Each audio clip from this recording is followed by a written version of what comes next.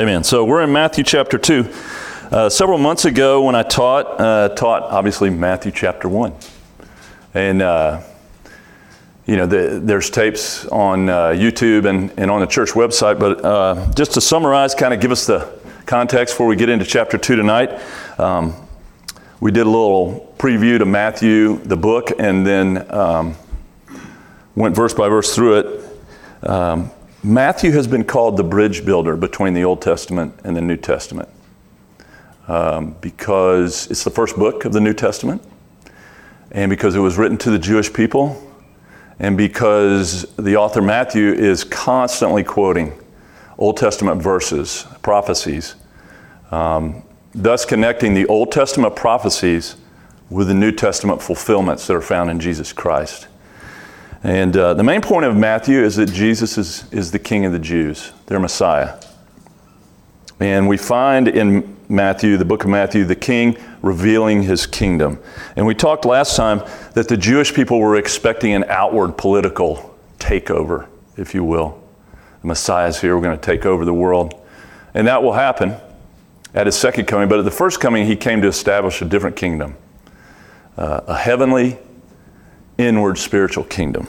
And in order to be a part of Jesus, well, let me read this verse first. Luke 17, this is kind of where Jesus addressed that. Verse 20 and 21, it says, "Now when Jesus was asked by the Pharisees when the kingdom of God would come, he answered them and said, 'The kingdom of God does not come with observation, nor will they say, hey, see here, or see there. For indeed, the kingdom of God is within you.'" And that said, in order to be a part of the spiritual kingdom, kind of an unseen kingdom, you have to become a spiritual being. But the problem is most of us aren't spiritual beings. We've been separated from God spiritually by our sin. And so God, you can't become a spiritual being through religious effort or being good or something like that. God has to do it for you. We said this, through being born again, through that miracle. So we repent and believe in the gospel, and then you become a spiritual being. God comes to live within you, and you're a part of God's spiritual kingdom. Paul said, "I have been crucified with Christ. It's no longer I who live, but Christ lives in me." And the kingdom of God is wherever God is king, and at this time on this planet, that only exists in the hearts of born-again believers in Jesus Christ. But it's an awesome place, and Matthew is a perfect example. The author of this is a perfect example of a citizen of the kingdom of God. He was a tax collector, and the Jews considered him traitors, and they were. But in responding to the call of Jesus Christ, he was changed. And he became a loving, devoted follower who dwelt in harmony with other disciples who would have been considered his enemies before Jesus. And that's just an example of basically the transforming effect of Jesus on people's lives, and it's a defining characteristic of Jesus' kingdom. Now, to become king, you got to prove your claim, and Matthew sets out to do that. Verse 1 of chapter 1 by listing Jesus' genealogy and showing that he is a descendant of King David and of Abraham, because God had made covenant promises with those guys. And indeed, Jesus fulfilled those covenant promises in his lifetime. But even better than that, he came and he established the new covenant of grace, which we live in. And let me tell you, in putting his genealogy on display, he was, we're getting the good, the bad, and the ugly.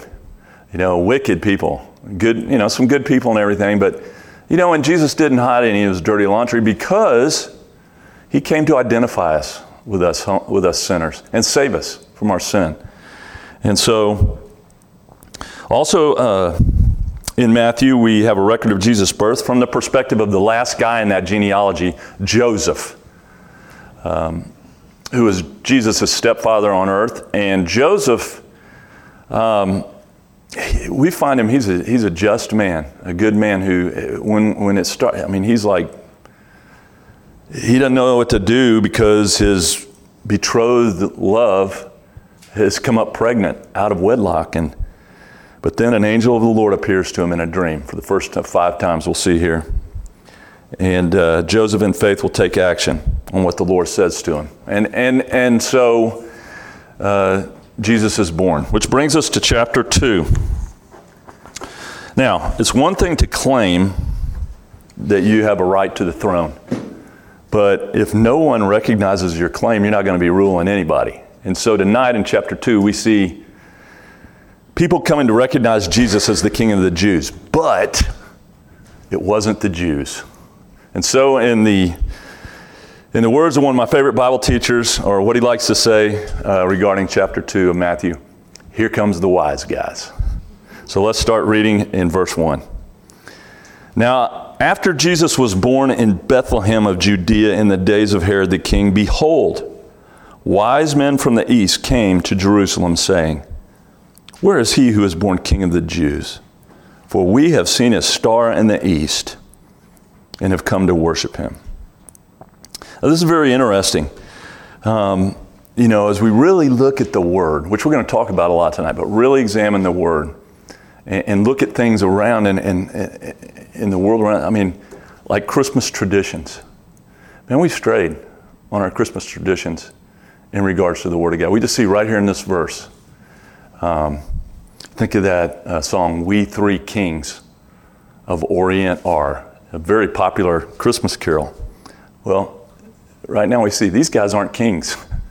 They're, the Greek word for them is magos, which we get our word magician. So these are mystical kind of guys. The historian Herodotus said they're priests from the Persian courts, which was previously Babylon, but they were ancient astronomers, and they interpreted dreams. They did.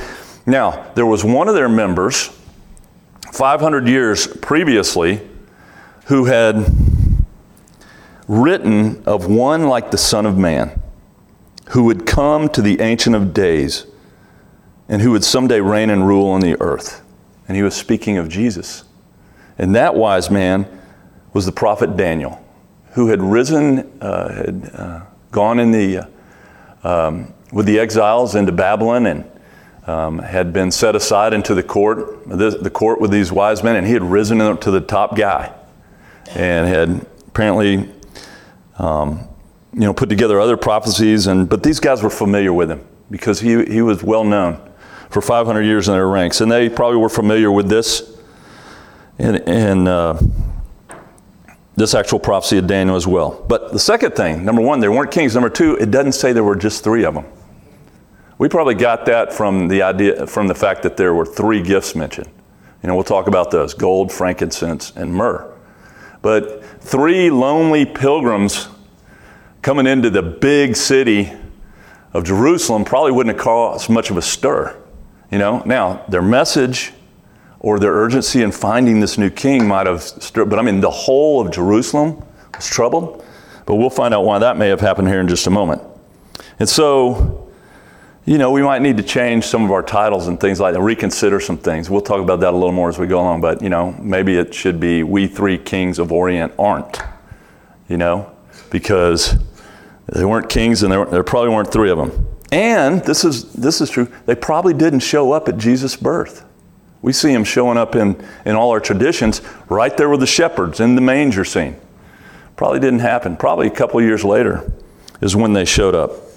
And we'll see that. There was another Babylonian prophet, a man named Balaam, the guy that the Lord let open the mouth of a donkey to be able to speak to because he was being a donkey.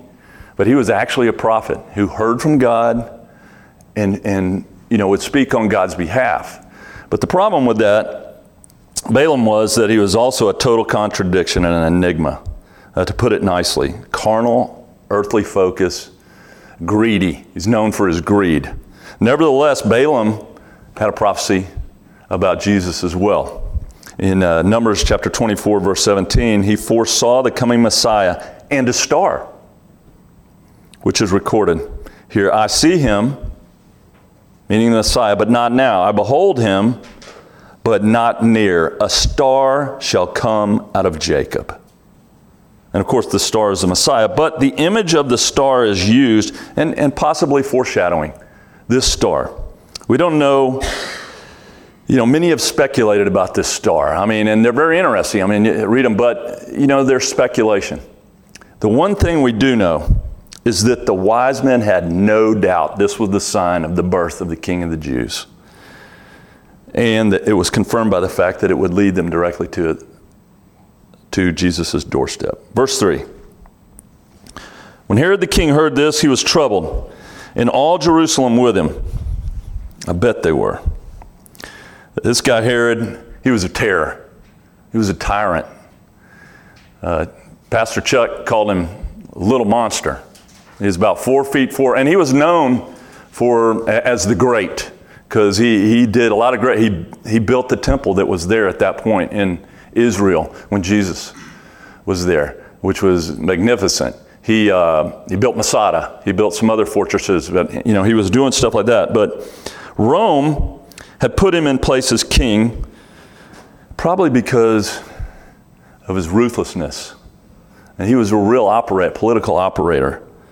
And he was very political and paranoid about people plotting against him all the time.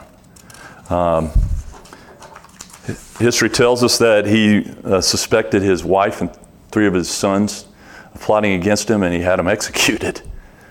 Then the next day he felt bad about and built a monument to him. But Caesar said it was safer to be Herod's pig than a family. Israel, they don't eat pigs, and so it was safer to be his pig than a family member because he was so ruthless. But they liked him being there. He would later turn over his kingdom to 4 guys. It would be turned over to 4 guys at his death. But it's with this paranoid guy that the wise men come asking, where is he born King of the Jews? And so paranoid Herod was very troubled, and everybody else was as well, I'm sure. So, verse 4, when he gathered all the chief priests and the scribes and the people together, he inquired of them where the Christ was to be born. And the word inquired there in the Greek is demanded. The little tyrant wants some answers now. Where is he? And so they said to him, the chief priests and the scribes, in Bethlehem of Judea. For thus it is written by the prophet, but you, Bethlehem, in the land of Judah, are not the least among the rulers of Judah. For out of you shall come a ruler who will shepherd my people Israel. And Matthew quotes Micah chapter 5, verse 2 here, speaking of Jesus. And they know where, that's interesting, they know where he's going to be born, in Bethlehem, which Bethlehem is one of the most famous cities in the world. But as far as the tourism industry has said, it's kind of one of the biggest disappointments out there, they say. It's kind of just a little hole in the wall. And we go, well, what's so special about it? Hey, we know one thing. Jesus was there. Yes. Hey, and let me say this to you. We're kind of like Bethlehem, aren't we? Not much to us. At least that's how I feel. Yeah. But at the same time, people look at us and they go, there's something about you. We know it's not us, don't we? Yes. Jesus is there. He dwells in us. And I just think that's so cool to think of it in that way. Colossians chapter 1, verse 27 speaks of Christ in you, the hope of glory. But again, note the chief priests and scribes know exactly where the Messiah would be born. And yet they don't even make the effort to go over there and check it out. And so you just have to say, what's up with that? And I say, you can know the Word of God, but not know the God of the Word. Matter of fact, you aren't even interested in getting to know Him. You're into studying. And if knowing the God of the Word is not the goal of your study of the Word of God, then I got to tell you right now, your scholarship basically is worthless. Jesus said that. John 5:39, you search the Scriptures, for in them you think you have eternal life, and these are they which testify of me. Knowing God, knowing Jesus is what matters, not just knowing the Word. And let me tell you something, here at Calvary Chapel, man, we put knowing the Word up there. But if you're just into knowing the Word for knowing the Word, Not a great thing. You know, God tells us in Jeremiah chapter 9, verse 23 and 24, that there is only one thing that a person should boast about. He says, let not the wise man glory in his wisdom, let not the mighty man glory in his might, nor let the rich man glory in his riches, but let him who glories glory in this, that he understands and knows me, that I am the Lord, exercising loving kindness, judgment, and righteousness in the earth. For in these I delight, says the Lord. And we get to know him. We get to that place through his word. That's how he reveals himself to us. Paul said in Philippians 3, the goal of his life, forget everything else. I want to know Jesus. And that's how we should be. The new covenant tells us that in God's kingdom, we'll all know him from the least to the greatest. And Jesus says, if we don't know God, we won't be saved. In Matthew 7:23, remember what he said? And I will say to them, depart from me, you workers of iniquity. I never knew you. And these were people who had been doing stuff, apparently. Therefore, we study the word to know the Lord. And regarding the Bible, the blessing is in the doing, not just the knowing.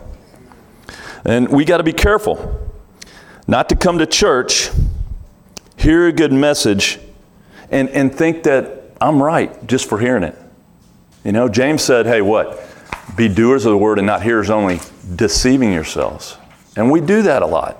You know, we don't do it at all. We got to do the word because knowledge puffs up. That's what 1 Corinthians 8 tells us. And if we study the Bible without seeking the Lord, seeking to know him, we become proud. But this is the cool thing. If you seek to know the Lord through the study of his word, God himself will begin to speak to us through it. That's what I used to tell my little 3rd through 5th graders. In teaching them, we bought them these Bibles, and we made sure every kid, and he said, okay, open up and read along with me, because here's the deal. If you ask God and you seek to know, God will start to speak to you through his word. And he does. It's incredible. And the Spirit, through the word, will convict us of sin, of our sin, of the righteousness of Jesus' atoning sacrifice on the cross, and of the coming judgment. And we become humbled.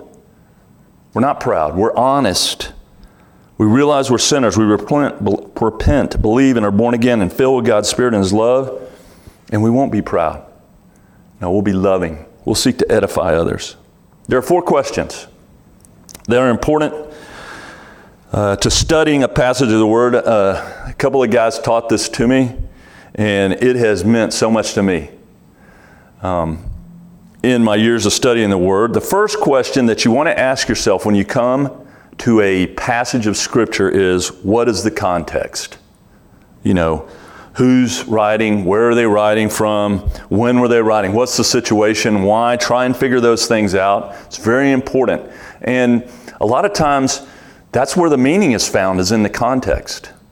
And there are a lot of cults, a lot of bogus teachers who take one passage and they use it out of context to support some really bogus things. And so it's important for us to get that context first, so we know what's going on here. Why are we coming? We'll understand where they're coming from. The next thing is just, what does it say? What's the basic meaning?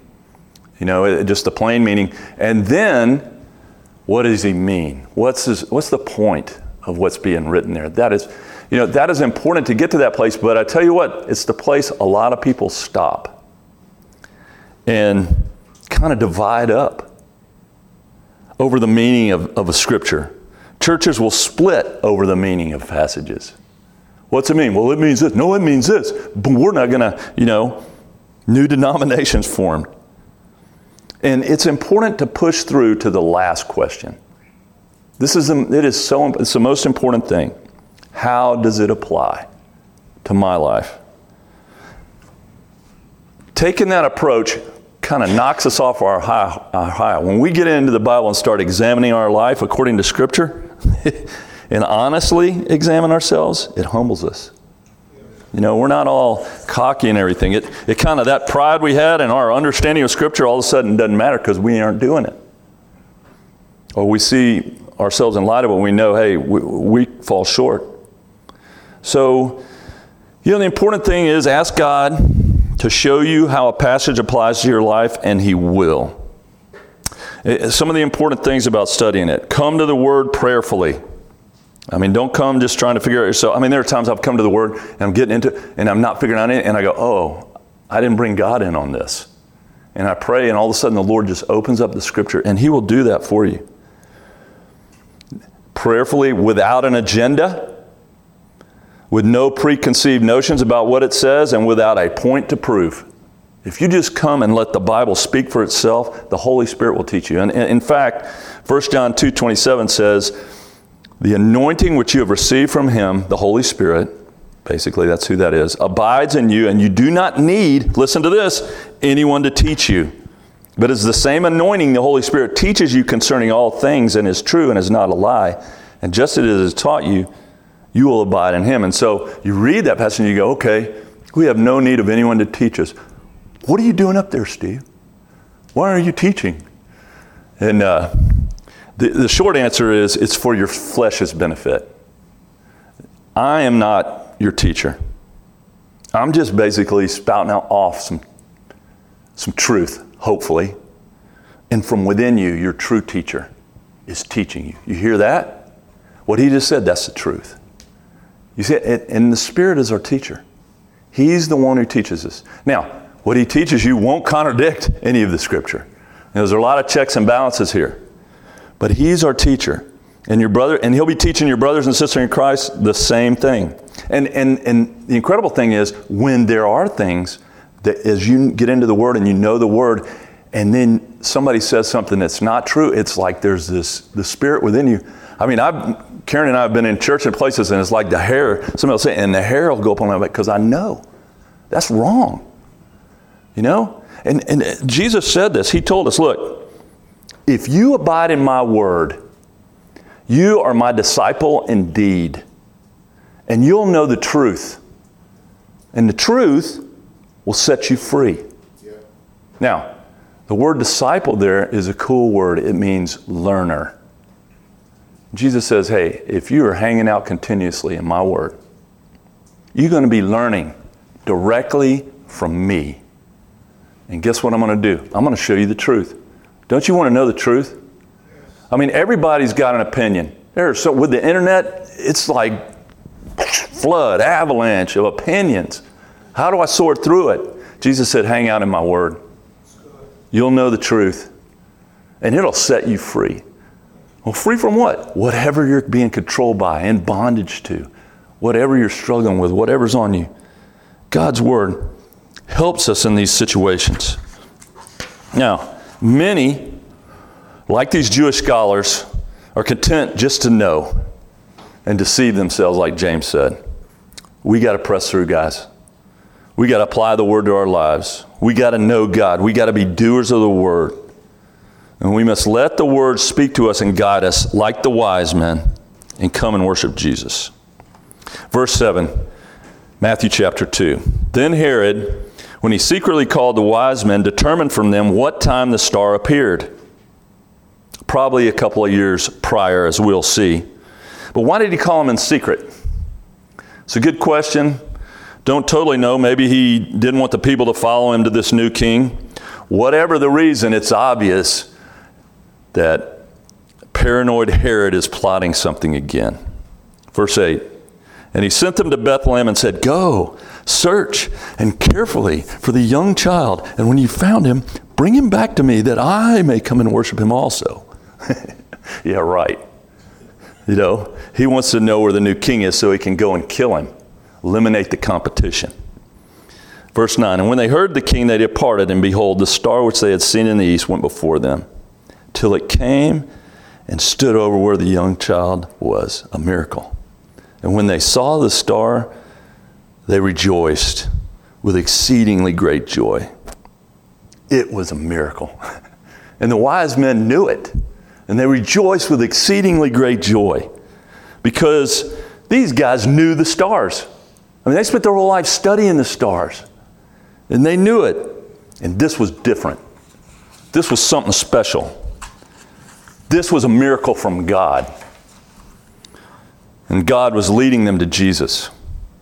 Let me tell you something. Like these wise men, God also leads us to Jesus through what we know.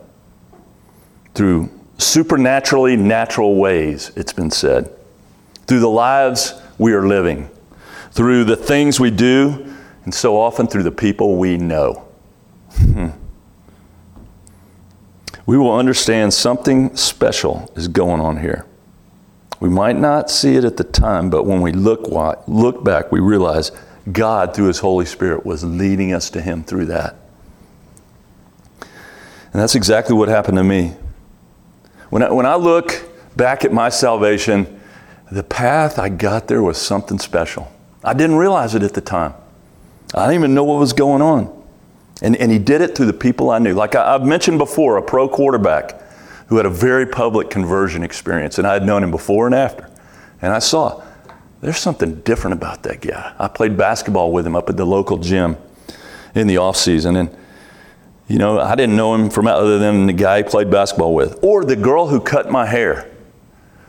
When I think about that, she was different than me. I wasn't born again. She was. She wasn't into the world. She was more interested in God. That's all she wanted to talk about. She was always inviting me to this big Bible study. I think the same one the pro quarterback was going to. But there was a peace about her. There was something about her.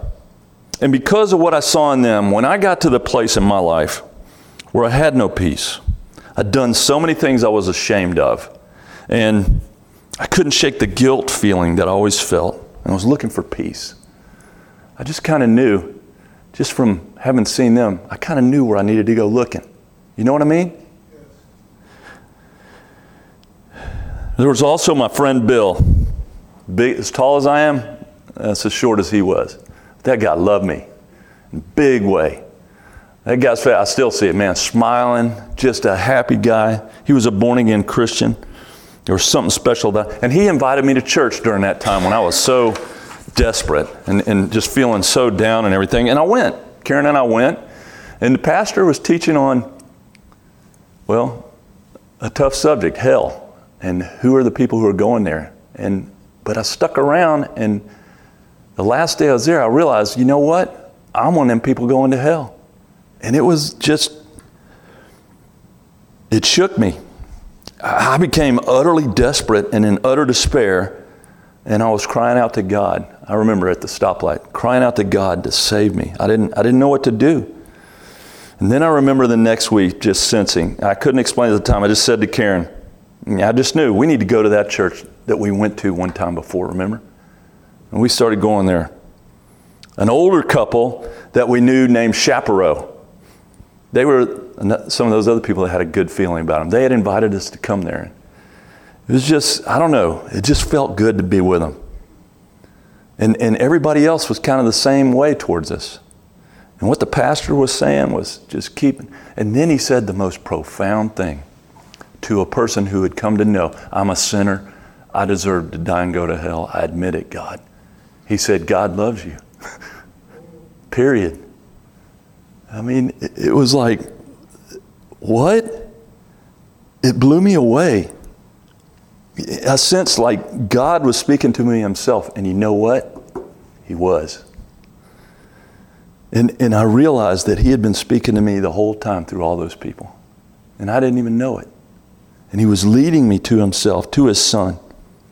He was saying he loved me in spite of the fact that I was a sinner who deserved to die and go to hell. And you know what I did? I bowed down like those wise guys are going to do. And I worshiped him. And not long after that, I repented and believed and was born again into the family of God.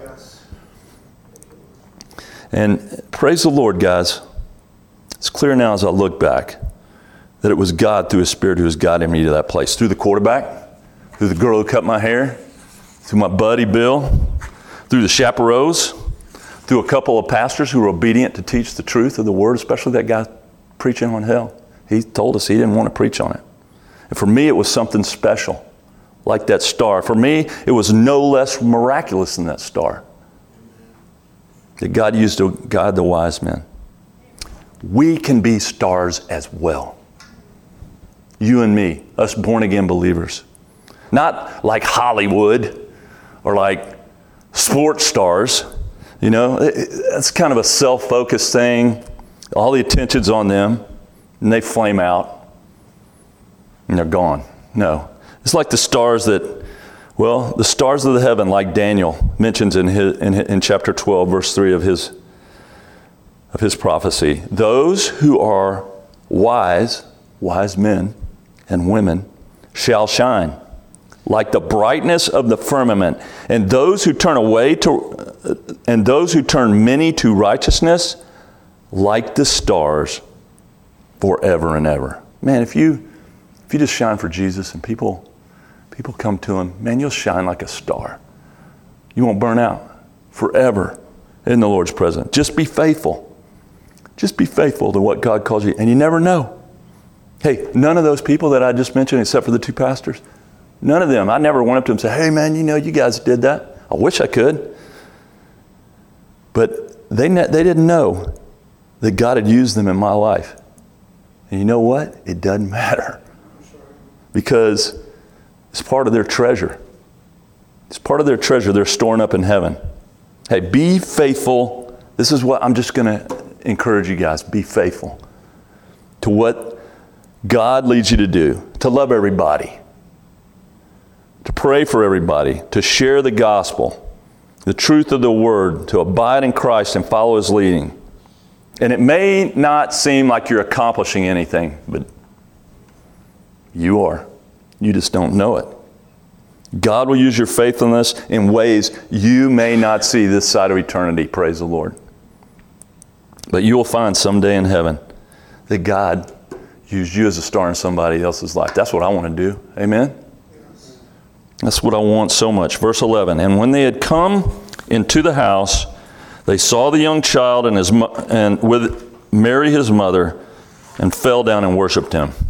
That's what I did too. When I finally saw Jesus, when I knew that he was alive, that he was real, I experienced him. He was truly and literally there and present. That he is who he says he is, that he is the truth and all others are liars, and he loves me and died for me. Hey, I fell down and worshiped him like the wise men. It changed everything about my life, my priorities, my purpose, my mind, my motivations, my focus. And the disciples, think about Jesus' disciples. When they saw the risen Lord, what happened to them? Turned cowards into what? Martyrs. Amen. Who forsook everything. I mean, this time, everything. You know? And they didn't care about this world anymore. All because they saw Jesus alive. And the thing is, have you seen Jesus alive? That's what we need to ask people.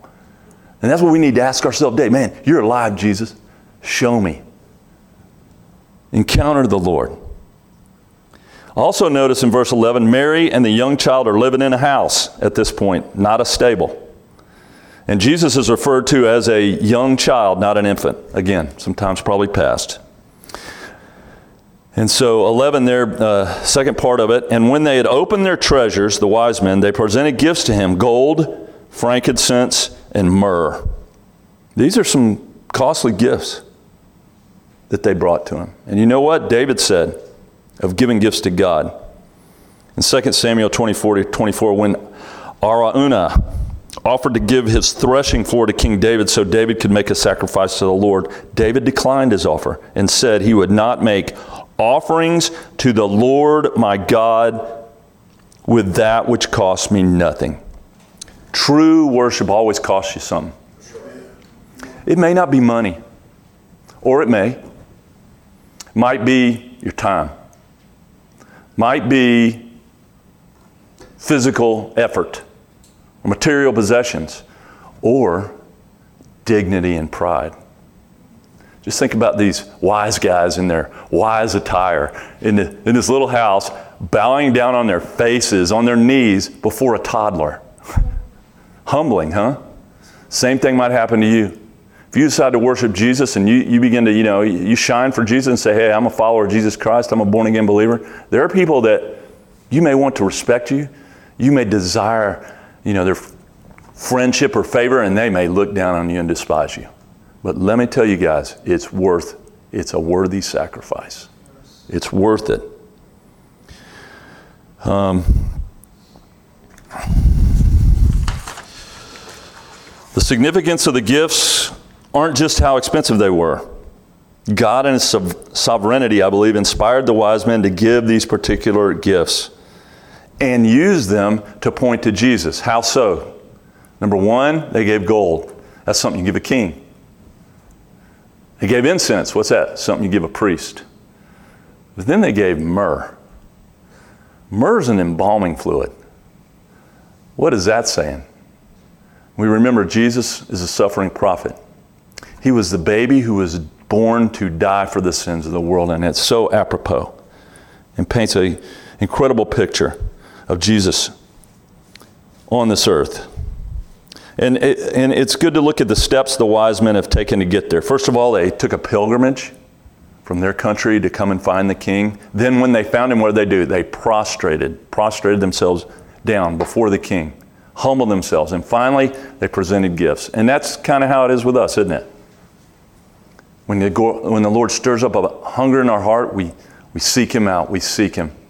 He's calling us. We're hearing the call. When we get to Him and finally experience Him, man, we fall on our faces.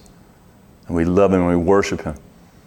And then finally we present ourselves as gifts to Him, living sacrifices. But we also see in this chapter so far 3 different responses to Jesus, the little baby at this point. Number one, we see hostility. You know, there are those in this world that hate Jesus, and they're going to attack and do everything they can do to bust Him up and bring Him down. But then, this is the one that's kind of the saddest one, indifference. There are people who knew where the king was going to be born, and they didn't care. You know? The last one is worship. And of course, to use that phrase everybody has, wise men are those who worship Him. So true. Verse 12. Then being divinely warned in a dream that they should not return to Herod, they departed for their own country another way. A lot of significant dreams, angelic appearances going on right now in this situation. And the Lord protects Jesus by sending the wise men home another way. So they don't have to go back where Herod is. But I like to think of this, that another way like this as well. They went home different. They were changed. They had experienced Jesus, and they were another way now. And that always happens. When you come in and you get into worship and you experience the Lord, you're changed. We're different, aren't we? Praise the Lord. We leave that place of worship another way, different than when we arrived. Verse 13. Now when they had departed, behold, here we go.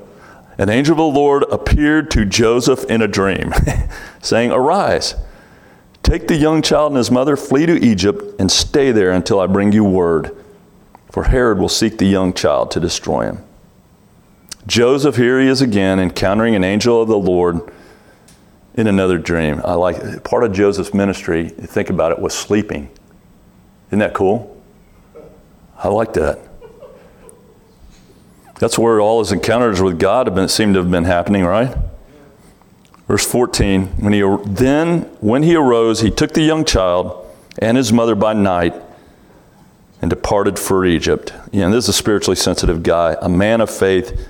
And when he hears from the Lord, he acts on it. I mean, in the middle of the night, he was a doer of the word. Faith is something you act upon. If you believe something enough, you're going to act upon it. And he demonstrated his faith through his actions. Getting out of town, getting up in the middle of the night, getting out of town and on down to Egypt and protecting Jesus from Herod's wrath. Now, from Luke chapter 2, Tyler's talked about this a little. We know when Joseph and Mary went to present the baby Jesus at the temple that they presented gifts that poor people. So we know they were poor. And so the question is, how in the world did they finance that trip? Down there and stay in Egypt so long. Well, that's how God works. He had provided by bringing some wise men from the east with some expensive gifts. Probably were able to finance it just before they were to leave. And here's the deal. If God calls you to something, If he calls you to do something for him, go somewhere, whatever, get into something that is going to cost, he's going to give you what you need to go there and get it done. There's an old saying around Calvary Chapel, where God guides, he provides. And he does. I've seen it over and over in my own life. Often right at the last minute. And if God is not providing, you know what? I mean, it's fair to question, is he calling me? You know? Or maybe God's not providing because, you know, he is calling you, but he wants you to wait on him. You know? Or sometimes we step out in faith and God provides in that moment. Boom. The main thing is to pray, to seek the Lord's guidance. As Colossians 3:15 says, let the peace of God rule in your heart. Pray till either God answers or you have peace about waiting on whatever he says. But where God guides, he provides. That's what it says. Matthew chapter 6, verse 33 says, if you seek first the kingdom of God and his righteousness, all of the things will be added to you as well. And that is so true, guys. He doesn't want you worrying about money. He wants you worrying about worshiping him and loving other people and sharing the gospel with them. Verse 15. And Joseph and Jesus and Mary were there until the death of Herod, that it might be fulfilled which is spoken by the Lord through the prophet, saying, out of Egypt I called my son. Now, Hosea 11:1, which is the verse quoted here, is about God delivering Israel out of Egypt. But Matthew shows it is also a prophecy that Jesus is fulfilling. Egypt, as we know from our study through Exodus, is what? A type of the world. You know? And here's the deal. Jesus going with his family to Egypt truly paints a picture of his mission. When he came to this world and became flesh and dwelt among us. In order for God to call him out of Egypt, also known as the world, Jesus had to be in Egypt, also known as the world. And Jesus ventured to Egypt, also known as the world, that he might deliver us from Egypt, also known as the world. See the picture? Which brings us to the other side of Christmas. One of the most horrifying events in the Bible. The massacre of the innocents. Verse 16. Then Herod, when he saw that he was deceived by the wise men, was exceedingly angry. And he sent forth and put to death all the male children who were in Bethlehem and in all its districts, from 2 years old and under, according to the time which he had determined from the wise men. That's where we get the 2 years. Possibly Jesus was 2 at this point, or near there. 2 years and under. This is almost too awful to think about. I mean, we don't really think about it, do we? It's like soldiers and policemen and law enforcement searching every home in our community, forcing their way in, looking for little boys 2 years and under. And when they find them, killing them. You know, we got 3 little boys who fit that description in our church, including my grandson, Wesley. I can't even imagine that, and what these people experienced. Then was fulfilled what was spoken by Jeremiah the prophet, saying, a voice was heard in Ramah, lamentation, weeping and great mourning. Rachel weeping for her children, refusing to be comforted because they are no more. Matthew here cites Jeremiah chapter 31, verse 15 as prophetic of this horrible incident. And it portrays utter grief, which is overwhelming and uncomprehendable. And what evil. Guys, this is so characteristic of Satan at work. You know, he's the thief who seeks to steal, to kill, to destroy. And he hates us especially because we follow Jesus. He wants to steal your salvation, to kill you, to send you to hell, to destroy you, to devastate you with as much force as possible. Think about what he did to Job when God allowed him, to put his hands on Job's life. I mean, he just wiped everything out. All his possessions, all his family, everything. He hates us.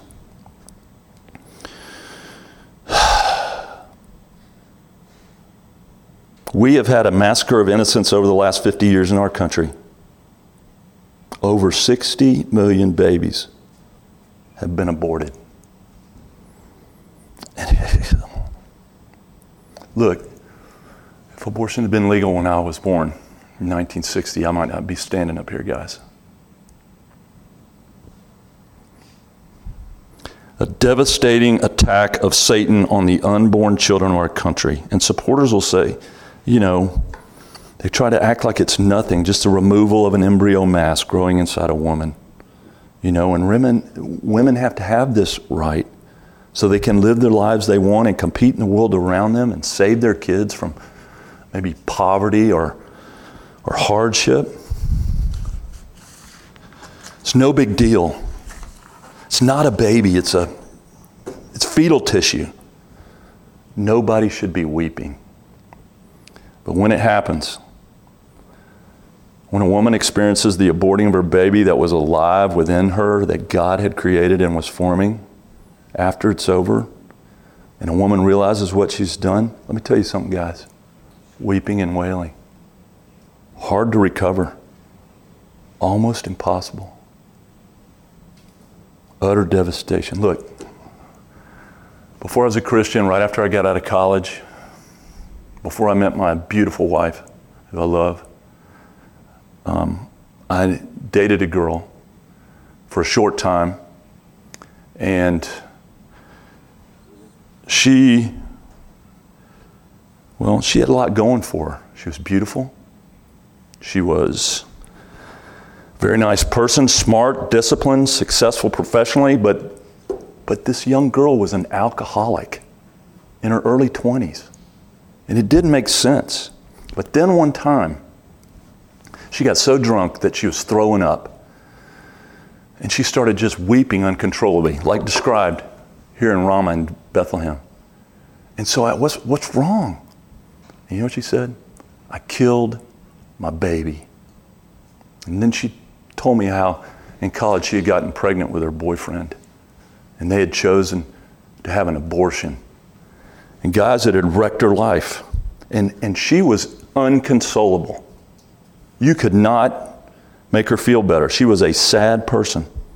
Abortion, like all sin, like all rebellion against God, brings utter devastation to your soul. But with the gospel, there's always good news, guys. Hey, man, I'm not going to tell you something that's just horrifying without telling you, hey, you got to hear the good news. If you are someone who has had an abortion or either father or mother, and you're experiencing that uncontrollable grief over what you chose to do, or if you're a doctor or a nurse who's involved in aborting babies, there is hope for you. First of all, that baby's with the Lord. Hey, that child is with the Lord. Second of all, let me tell you something right now. Jesus shed his blood to gain forgiveness for you for what you have done. Yes. All sinners. You must in faith confess your sin and accept that forgiveness. And then, here's the deal, forgive yourself. Please do not refuse the forgiveness and comfort of the Lord. Because here's the deal, we're all sinners who deserve to die and go to hell. Every single one of that. Without that acknowledgement, I'm telling you guys, there could be no true conversion. Because if you don't need to be saved, then why did Jesus die? Why do I need a Savior? Accept the Lord's total forgiveness through what Jesus did and be comforted. Because here's the deal. God loves you. And He desires to have fellowship with you. He wants to set you free from this great, overwhelming, heavy-laden burden of sin. In this passage, we also see the other side of Christmas. As John Corson says, no longer was it, O little town of Bethlehem, it was, O little town of Bedlam. It was crazy there. Jesus arrived, and Satan attacked, and death and devastation followed. Don't let anyone tell you different. It's not always a bed of roses. And let me tell you, hey, the blessings are incredible. It's a good life walking, but our enemy, Satan, hates us for making that choice, and he will bring death and devastation to our lives because of it. He will seek to turn our friends and family against us, and he will seek to turn this world and its system against us. He's our enemy. But Jesus said in John 16:33, in this world you will have tribulation, but what? Be of good cheer. Why? Because I've overcome the world. Even though there will be struggle, possibly great, devastating struggle. Because we decided to follow Jesus, let me tell you something, it will be worth it. Totally worth it. Jeremiah was called the weeping prophet. And the reason being, he was prophesying to the nation of Israel while they were being judged. And they were being sent into exile in Babylon because of their idolatry. And it was just a sad time. Just an utterly terrible time for the nation Israel. But Jeremiah chapters 30 through 33 are known as a passage of hope. In this very chapter, the new covenant is where it's recorded. It's where the new covenant is recorded. Jeremiah 31, the new covenant of grace that we live in.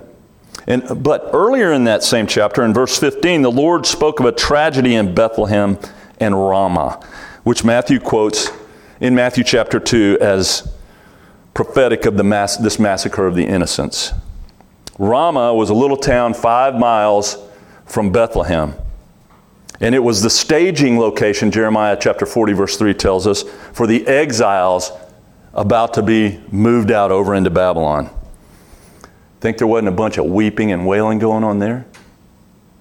They're going into slavery. They're going into bondage. And that's what verse 15 describes in Jeremiah chapter 31. But in verse 16, dig this. The Lord says, refrain your voice from weeping and your eyes from tears. For your work shall be rewarded, says the Lord, and they shall come back from the land of the enemy. There is hope in your future, says the Lord, that your children shall come back to their own border. Stop crying. There's hope. You will return. You have a future. Hey, when we face tribulation as believers in Jesus Christ, the Lord says to us, don't cry. Why? Because the blessings that will come are better. We're saved from hell, guys. We're in God's family. That would be enough, wouldn't it? But He uses everything, good or bad, to make us like Jesus. He provides everything we need. He protects us. He fills us with His Spirit and His love and enables us to love every person, no matter how they treat us. And we have everything. We have all blessings in Christ Jesus forever. Man, you can't beat that.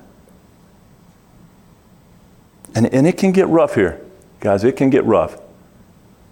But Paul says in 2 Corinthians chapter 4, verse 17, listen to what he says. This light affliction. He calls it all a light affliction. And hey, if anybody was persecuted, it was Paul. Just 2 places in Scripture he lists all the things he went through. But he says it's a light affliction, which is but for a moment. This lifetime is only for a moment, guys. I'm getting closer. We all are. Two of my favorite sport athletes passed within the last year. You start thinking about when I was a kid, they were my heroes. Hank Aaron, Bill Russell, they both just passed. Everything. Uh-oh. It's getting close. But who cares? It's a moment. What happens after this life is what matters. We've got to make that be the most important thing and live for it. It's but for a moment. And it is working in us. The tribulation we're going through is working a far more exceeding and eternal weight of glory. Yes. Praise the Lord. So we don't weep. The blessings of Christ in Christ Jesus are so much greater and better than the tribulation we face. Verse 19. And when Herod was dead, behold, an angel of the Lord appeared in a dream to Joseph in Egypt. Snoozing for the Lord. Don't you love it? Man, you guys aren't getting fired up about this. I mean, I really am attracted to that ministry. You know? Karen will say amen. And whenever they were at a crossroads in their future, Mary would just simply say, honey, just go to sleep. Just sleep on it, you know? Verse 20, arise, take the young child and his mother, the angel is saying to Joseph, and go to the land of Israel, for those who sought the young child's life are dead. Then he arose, took the young child and his mother, and came into the land of Israel. Again, we notice the faith of Joseph to act on the leading of the Lord. Also notice, the angel doesn't tell him where to go in Israel. That's how the Lord usually works. He just usually shows us the next step. Not all the steps. We'd like to have all the steps, wouldn't we? Yes. I don't think we'd take them, though, if we knew them. The Lord says, I'll just give you one at a time. Just trust me. And he expects us to take the next step in faith, not knowing where we're going. That's what Abraham did. Abraham went out, what? From Ur of the Chaldees to a land he didn't know where it was, and he went out not knowing where he was going. We need to act. We need to follow the father of faith, his example. And God expects us to take that next step, knowing that he will always show us the next step after that as they come.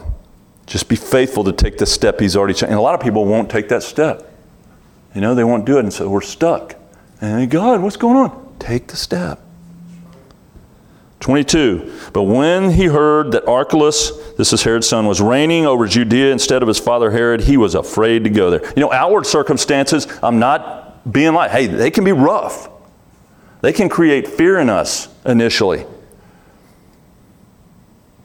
But when you don't know what to do and the situation seems dire, don't freak out. In faith, don't freak out.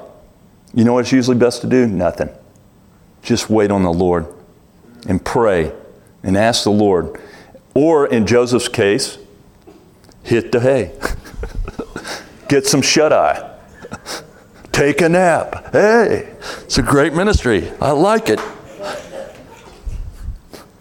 And being warned by God in a dream, he turned aside into the region of Galilee. Like I said, the Lord shows Joseph the next step. Right on? Verse 23, and he came and dwelt in a city called Nazareth, that it might be fulfilled which was spoken by the prophets. He shall be a Nazarene. There has been a lot of speculation about this verse because there is not an actual Old Testament verse that says he shall be called a Nazarene.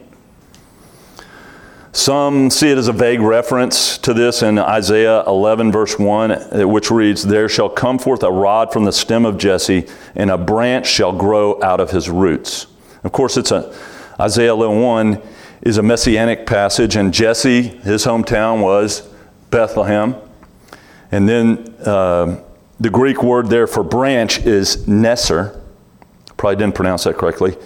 But in the Hebrew, apparently it sounds much like Nazarite. But really it's just speculation. What we do know is that Jesus, the Messiah, his stepfather being directed by an angel in the dream, moves from one hole-in-the-wall city to another. John 1, Nathanael, when he heard where Jesus was from, you remember what Nathanael said? Can anything good come out of Nazareth? David Guzik comments, growing up in Nazareth, Jesus would mature in boyhood and then in his young adulthood. He would fulfill the responsibilities expected of an eldest son. And then at some time, Joseph disappeared from the scene and Jesus became the man of the family. He worked his trade, supported his family, loved his God, proved himself utterly faithful in a thousand small things before he formally entered his appointed ministry. Yet no one would be intimidated to meet a man from Nazareth. The tendency would be to immediately think oneself better than a person from Nazareth. And I would venture that that's just the way Jesus wanted it. Because he came to humbly identify with us lowly sinners. The Bible doesn't give us a lot of information on what happens when he gets to Nazareth until, he gets to be about 30 and enters into the ministry that we know about in the Gospels. But except in Luke chapter 2, when they went up when he was 12 and his parents lost God. Remember that? That's the only time he talks about it. But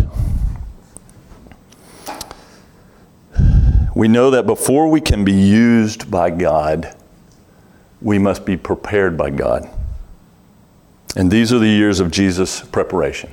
And where Moses was prepared 40 years as a prince in Egypt, and 40 years as a shepherd way out in the desert, or at the backside of the desert. Same thing with Paul. He spent 3 years in the desert, and then 10 to 15 years where we didn't hear from him much until he started his great missionary journeys. And if God is going to use you, he's going to prepare you. Yes. Therefore, do not despise the days of small things. God is using them to prepare you. Be faithful, learn from them, allow them to prepare you. And Jesus was our example in this, in that he lived 30 years and submitted to his earthly parents. There is one thing we know for sure that Jesus was doing during those years, and that's that he was pleasing the Father, because God the Father himself tells us that at Jesus' baptism. Remember, this is my beloved Son, in whom I'm well pleased. So in Matthew 2, we've seen people come and acknowledge Jesus as King. We've seen others who could care less. I hate to say it, but that usually seems to be the biggest group. And then those who oppose him violently. But God shows that he will preserve King Jesus, and Jesus' kingdom will come on the earth. And the most important thing is that we all be a part of it. Amen? In Matthew 3, we'll meet the forerunner, the prophesied herald of Jesus' coming kingdom. Malachi 3 says, "Behold, I send my messenger, and he will prepare the way before you." Again, fittingly, not the person you would expect, but Jesus will say of this guy, "Among those born of women, there's none arisen greater." I can't wait. This guy is the coolest guy, one of my favorite guys. And if the Lord wills, next time I teach, we'll learn about him, this great man.